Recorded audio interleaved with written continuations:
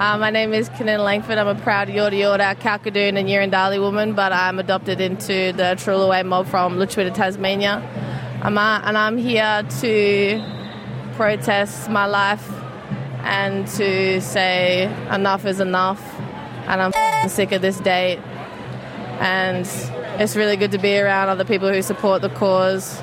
And yeah, I think today's really special because I feel there's a shift in the attitudes towards my people. I feel that. And yeah, I'm really, really happy to be here around other staunch mob. So yeah. And your view on voice and treaty, because there have been some speeches here. What's your take on what has been said today?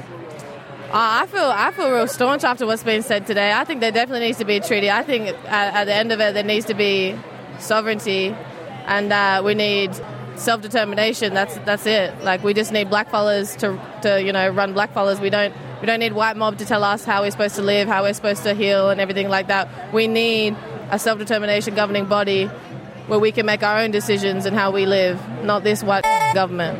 Start by saying your name, who you are, who your mob is, and why you're here. I'm not mob. I'm African American. Should I? You sure? Your name and, introduce yourself. My name's Noah. Roots African American. And, I'm out here at the march today with my girl. And we're here to support it, obviously.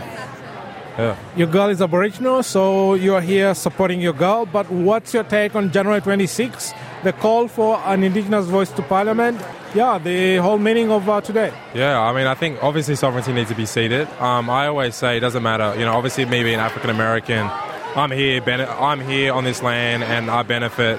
My family wouldn't have been able to come from America and been on this land if it wasn't for the displacement and of Aboriginal people on this land. So I think it's important, regardless of your skin tone, regardless of your ethnicity, your background, we're all here on stolen land, and yeah. Thank you.